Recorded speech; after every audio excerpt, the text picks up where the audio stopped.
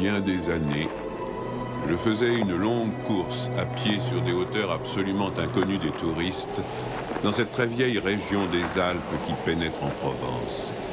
C'était, au moment où j'entrepris ma longue promenade dans ces déserts, des landes nues et monotones, vers 1200 ou 1300 mètres d'altitude. Il n'y poussait que des lavandes sauvages. Je traversais ce pays dans sa plus grande largeur et après 3 jours de marche, je me trouvais dans une désolation sans exemple. Je campais à côté d'un squelette de village abandonné. Je n'avais plus d'eau depuis la veille et il me fallait en trouver. Ces maisons agglomérées, en ruine, comme un vieux nid de guêpes, me firent penser qu'il avait dû y avoir, là, dans le temps, une fontaine ou un puits. Il y avait bien une fontaine, mais sèche.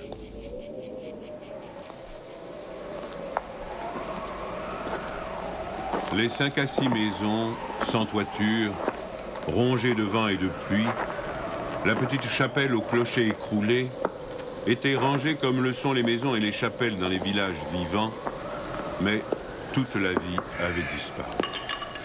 C'était un beau jour de juin, avec un grand soleil, mais sur ces terres sans abri et hautes dans le ciel, le vent soufflait avec une brutalité insupportable. Ces grondements dans les carcasses des maisons étaient ceux d'un fauve dérangé dans son repas. Il me fallut lever le camp.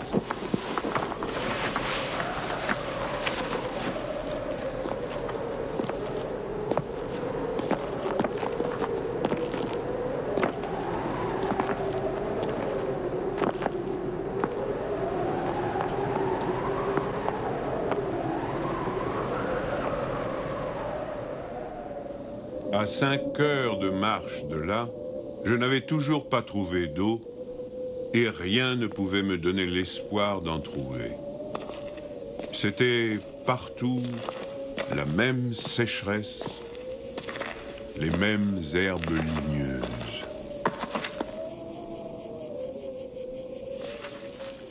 Il me sembla apercevoir, dans le lointain, une petite silhouette noire, debout. Je la pris pour le tronc d'un arbre solitaire. À tout hasard, je me dirigeai vers elle. C'était un berger. Une trentaine de moutons, couchés sur la terre brûlante, se reposaient près de lui. Il me fit boire à sa gourde. Un peu plus tard, il me conduisit à sa bergerie, dans une ondulation du plateau. Il tirait son eau, excellente, d'un trou naturel très profond, au-dessus duquel il avait installé un treuil rudimentaire. Cet homme parlait peu, c'est le fait des solitaires, mais on le sentait sûr de lui et confiant dans cette assurance. C'était insolite dans ce pays dépouillé de tout. Il n'habitait pas une cabane, mais une vraie maison en pierre, où l'on voyait très bien comment son travail personnel avait rapiécé la ruine qu'il avait trouvée là, à son arrivée.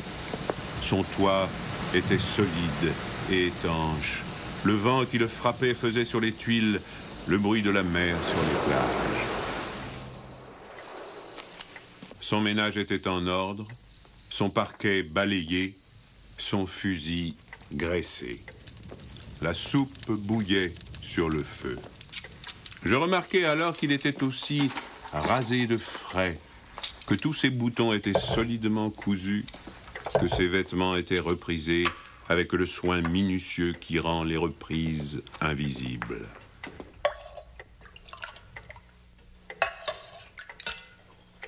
Il me fit partager sa soupe.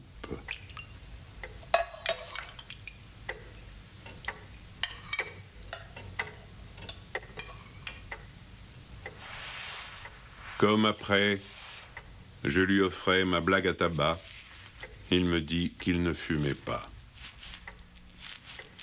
Son chien, silencieux comme lui, était bienveillant, sans bassesse.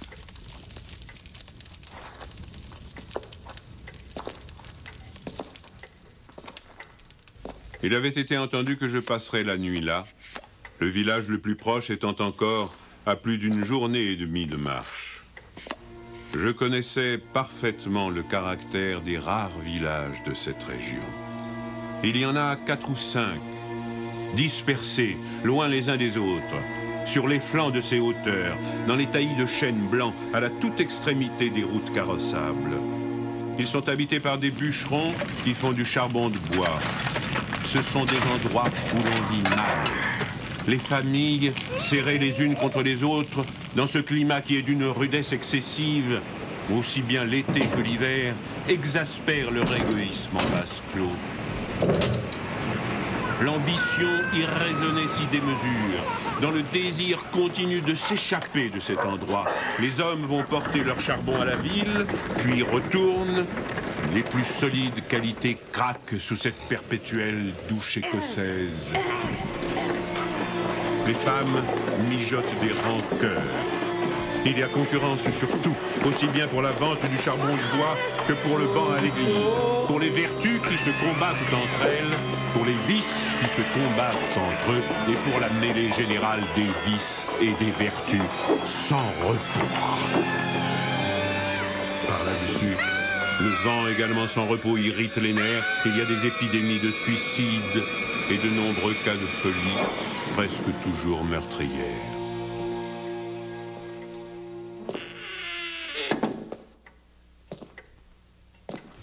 Le berger qui ne fumait pas alla chercher un petit sac et déversa sur la table un tas de glands. Il se mit à les examiner, un après l'autre, avec beaucoup d'attention, séparant les bons des mauvais. Je fumais ma pipe, je proposais de l'aider. Il me dit que c'était son affaire. En effet, voyant le soin qu'il mettait à ce travail, je n'insistais pas. Ce fut toute notre conversation. Quand il eut du côté des bons un tas de glands assez gros, il les compta par paquet de 10. Ce faisant, il éliminait encore les petits fruits ou ceux qui étaient légèrement fendillés, car il les examinait de fort près. Quand il eut ainsi devant lui 100 glands parfaits, il s'arrêta et nous allâmes nous coucher. La société de cet homme donnait la paix. Je lui demandai le lendemain la permission de me reposer tout le jour chez lui. Il le trouva tout naturel, ou plus exactement, il me donna l'impression que rien ne pouvait le déranger. Ce repos ne m'était pas absolument obligatoire, mais j'étais intrigué et je voulais en savoir plus. Il fit sortir son troupeau et le mena à la pâture.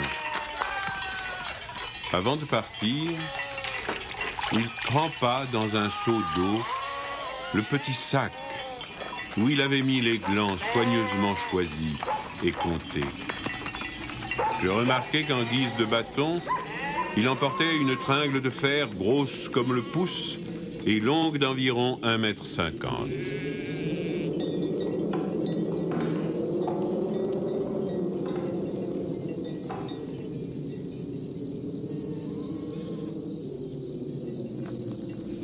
Je fis celui qui se promène en se reposant, et je suivis une route parallèle à la sienne. La pâture de ces bêtes était dans un fond de combe. Il laissa le petit troupeau à la garde du chien et monta vers l'endroit où je me tenais. J'eus peur qu'il vînt pour me reprocher mon indiscrétion, mais pas du tout. C'était sa route, et il m'invita à l'accompagner si je n'avais rien de mieux à faire. Il allait à 200 mètres de là, sur la hauteur. Arrivé à l'endroit où il désirait aller, il se mit à planter sa tringle de fer dans la terre. Il faisait ainsi un trou dans lequel il mettait un gland, puis il rebouchait le trou. Il plantait des chênes. Je lui demandai si la terre lui appartenait. Il me répondit que non. Savait-il à qui elle était? Il ne savait pas. Il supposait que c'était une terre communale ou peut-être était-elle la propriété de gens qui ne s'en souciaient pas. Lui ne se souciait pas de connaître les propriétaires. Il planta ainsi ses sanglants avec un soin extrême.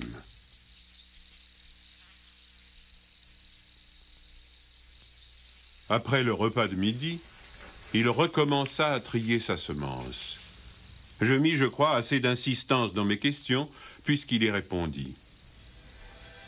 Depuis 3 ans, il plantait des arbres dans cette solitude. Il en avait planté 100 000. Sur les 100 000, 20 000 étaient sortis. Sur ces 20 000, il comptait encore en perdre la moitié du fait des rongeurs ou de tout ce qu'il y a d'impossible à prévoir dans les desseins de la Providence. Restaient 10 000 chênes qui allaient pousser dans cet endroit où il n'y avait rien auparavant. C'est à ce moment-là que je me souciais de l'âge de cet homme. Il avait visiblement plus de 50 ans. 55, me dit-il. Il s'appelait Elzéard Bouffier. Il avait possédé une ferme dans les plaines. Il y avait réalisé sa vie. Il avait perdu son fils unique, puis sa femme. Il s'était retiré dans la solitude où il prenait plaisir à vivre lentement avec ses brebis et son chien. Il avait jugé que ce pays mourait par manque d'arbres. Il ajouta que n'ayant pas d'occupation très importante, il avait résolu de remédier à cet état de choses. Mon jeune âge me forçait à imaginer l'avenir en fonction de moi-même et d'une certaine recherche du bonheur. Je lui dis que dans 30 ans, ces 10 000 chênes seraient magnifiques. Il me répondit très simplement que si Dieu lui prêtait vie, dans 30 ans, il en aurait planté tellement d'autres que ces 10 000 seraient comme une goutte d'eau dans la mer. Il étudiait déjà la reproduction des hêtres et il en avait près de sa maison une pépinière issue des faînes. Les sujets qu'il avait protégés de ses moutons étaient de toute beauté.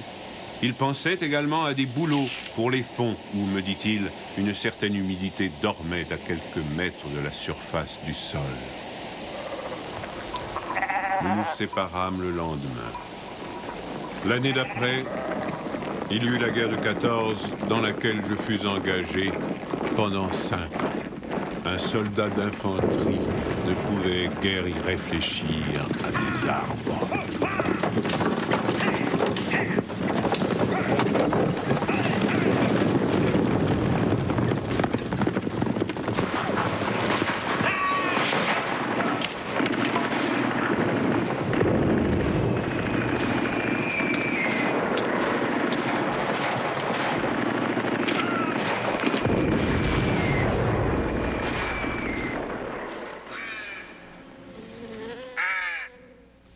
Sorti de la guerre, je me trouvais à la tête d'une prime de démobilisation minuscule, mais avec le grand désir de respirer un peu d'air pur.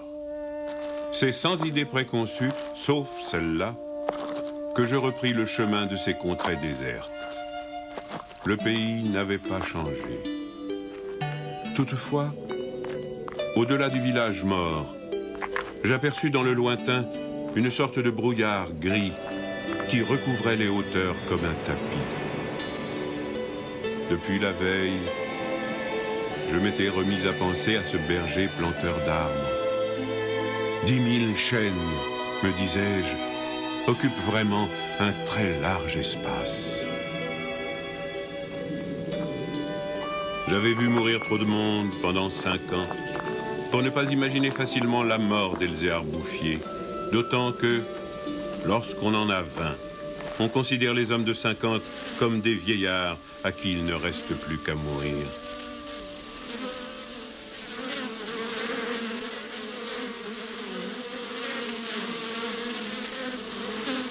Il n'était pas mort. Il avait changé de métier. Il ne possédait plus que 4 brebis, mais par contre, une centaine de ruches. Il s'était débarrassé des moutons qui mettaient en péril ses plantations d'arbres. Il ne s'était pas du tout soucié de la guerre. Il avait imperturbablement continué à planter. Les chênes de 1910 avaient alors 10 ans et étaient plus hauts que moi et que lui. Le spectacle était impressionnant. J'étais littéralement privé de parole. Et comme lui ne parlait pas, nous passâmes tout le jour en silence à nous promener dans sa forêt.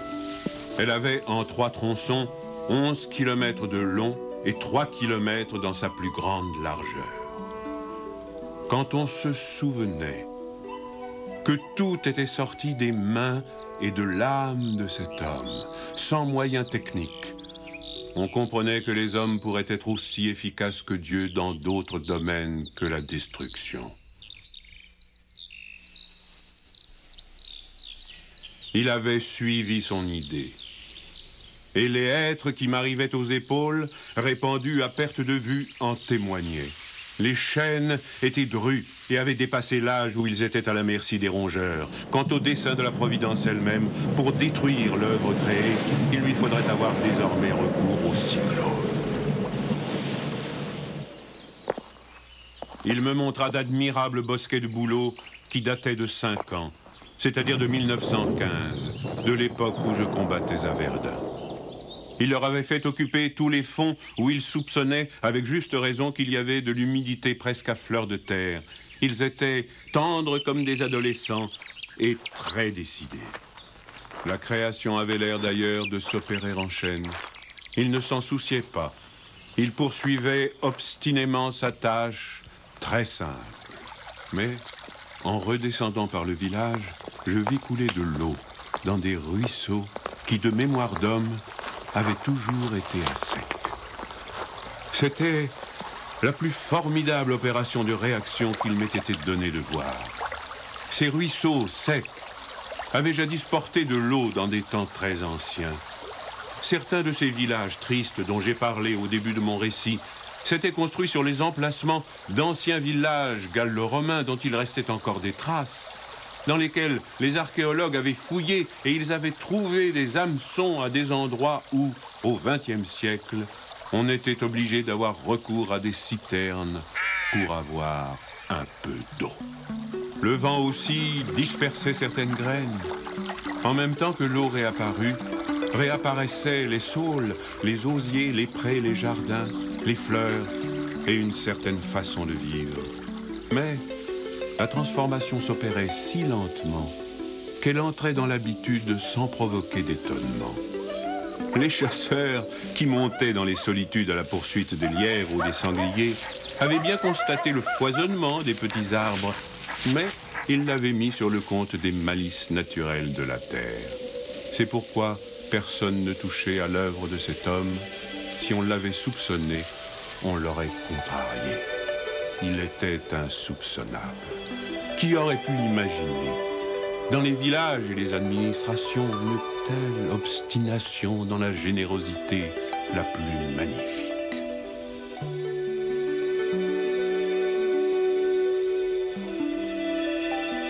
À partir de 1920, je ne suis jamais resté plus d'1 an sans rendre visite à Elzéard Bouffier. Je ne l'ai jamais vu fléchir ni douter. Et pourtant, Dieu sait si Dieu même y pousse. Je n'ai pas fait le compte de ses déboires. On imagine bien cependant que, pour une réussite semblable, il a fallu vaincre l'adversité, que pour assurer la victoire d'une telle passion, il a fallu lutter avec le désespoir. Pour avoir une idée à peu près exacte de ce caractère exceptionnel, il ne faut pas oublier qu'il s'exerçait dans une solitude totale. Si totale que, vers la fin de sa vie, il avait perdu l'habitude de parler. Ou peut-être n'en voyait-il pas la nécessité. En 1933, il reçut la visite d'un garde forestier éberlué.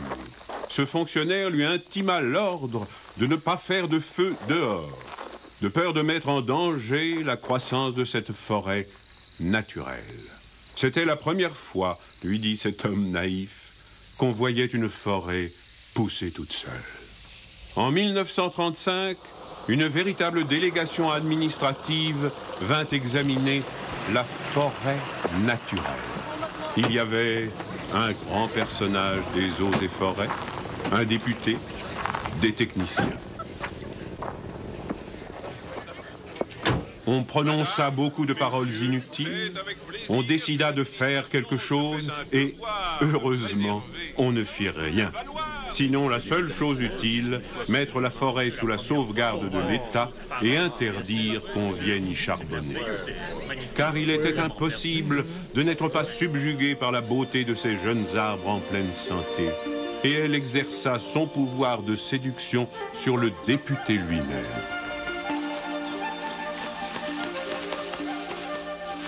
J'avais un ami parmi les capitaines forestiers qui était de la délégation. Je lui expliquai le mystère. Un jour de la semaine d'après, nous allâmes tous les deux à la recherche d'Elzéard Bouffier. Nous le trouvâmes en plein travail, à 20 km de l'endroit où avait eu lieu l'inspection. Ce capitaine forestier n'était pas mon ami pour rien. Il connaissait la valeur des choses. J'offris les quelques œufs que j'avais apportés en présent. Nous partageâmes notre casse-croûte en trois et quelques heures passèrent dans la contemplation muette du paysage. Le côté d'où nous venions était couvert d'arbres de 6 à 7 mètres de haut. Je me souvenais de l'aspect du pays en 1913, le désert. Le travail paisible et régulier, l'air vif des hauteurs, la frugalité et surtout la sérénité de l'âme avaient donné à ce vieillard une santé presque solennelle. C'était un athlète de Dieu. Je me demandais combien d'hectares il allait encore couvrir d'arbres. Avant de partir, mon ami fit simplement une brève suggestion à propos de certaines essences auxquelles le terrain d'ici paraissait devoir convenir. Il n'insista pas. Pour la bonne raison, me dit-il après, que ce bonhomme en sait plus que moi. Au bout d'une heure de marche, l'idée ayant fait son chemin en lui, il ajouta « Il en sait beaucoup plus que tout le monde. Il a trouvé un fameux moyen d'être heureux. » C'est grâce à ce capitaine que non seulement la forêt, mais le bonheur de cet homme furent protégés. L'œuvre ne courut un risque grave que pendant la guerre de 1939. Les automobiles marchant alors au gazogène, on n'avait jamais assez de bois. On commença à faire des coupes dans les chênes de 1910, mais ces quartiers sont si loin de tout réseau routier que l'entreprise se révéla très mauvaise au point de vue financier. On l'abandonna.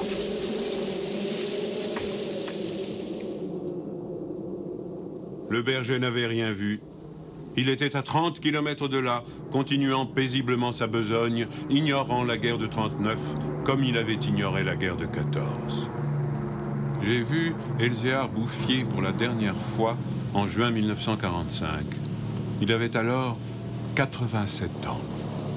J'avais donc repris la route du désert, mais maintenant, malgré le délabrement dans lequel la guerre avait laissé ce pays, il y avait un car qui faisait le service entre la vallée de la Durance et la montagne. Je mis sur le compte de ce moyen de transport relativement rapide le fait que je ne reconnaissais plus les lieux de mes premières promenades. J'eus besoin d'un nom de village pour conclure que j'étais bien cependant dans cette région jadis en ruine et désolée.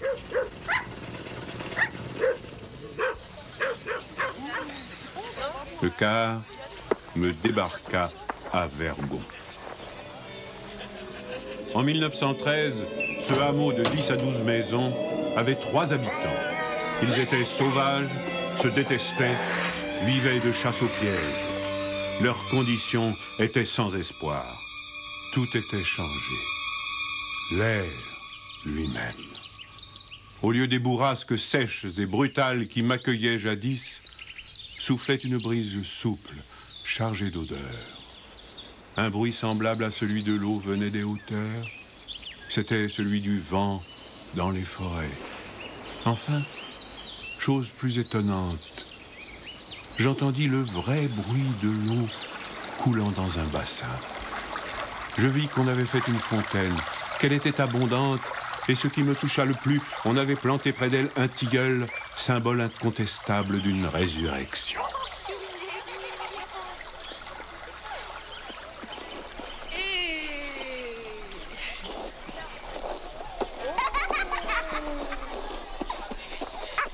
Par ailleurs, Vergon portait les traces d'un travail pour l'entreprise duquel l'espoir est nécessaire. L'espoir était donc revenu.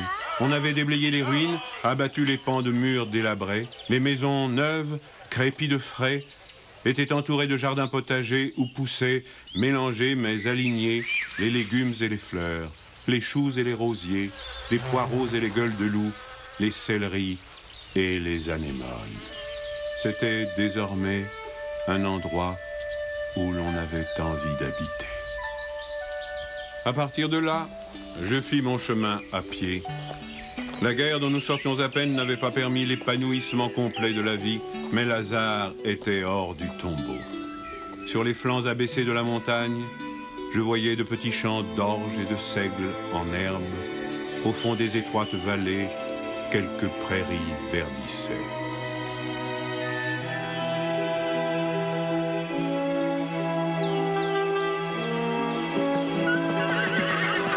Il n'a fallu que les 8 ans qui nous séparent de cette époque pour que tout le pays resplendisse de santé et d'aisance.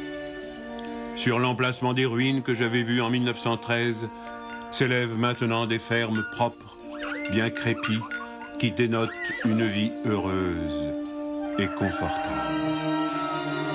Les vieilles sources, alimentées par les pluies et les neiges que retiennent les forêts, se sont remises à couler. À côté de chaque ferme, dans des bosquets d'érables, les bassins des fontaines débordent sur des tapis de menthe fraîche. Les villages se sont reconstruits peu à peu. Une population venue des plaines où la terre se vend chère s'est fixée dans le pays, y apportant de la jeunesse, du mouvement, de l'esprit d'aventure. On rencontre dans les chemins des hommes et des femmes bien nourris, des garçons et des filles qui savent rire et ont repris goût aux fêtes campagnardes.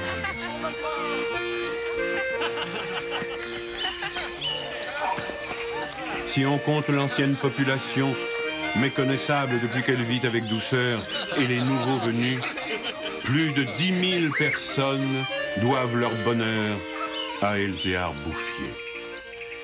Quand je pense qu'un homme seul, réduit à ses simples ressources physiques et morales, a suffi pour faire surgir du désert ce pays de Canaan, je trouve que malgré tout, la condition humaine est admirable. Mais quand je fais le compte de tout ce qu'il a fallu de constance dans la grandeur d'âme et d'acharnement dans la générosité pour obtenir ce résultat, je suis pris d'un immense respect pour ce vieux paysan sans culture qui a su mener à bien cette œuvre digne de Dieu. Elzéard Bouffier est mort paisiblement en 1947 à l'hospice de Banon.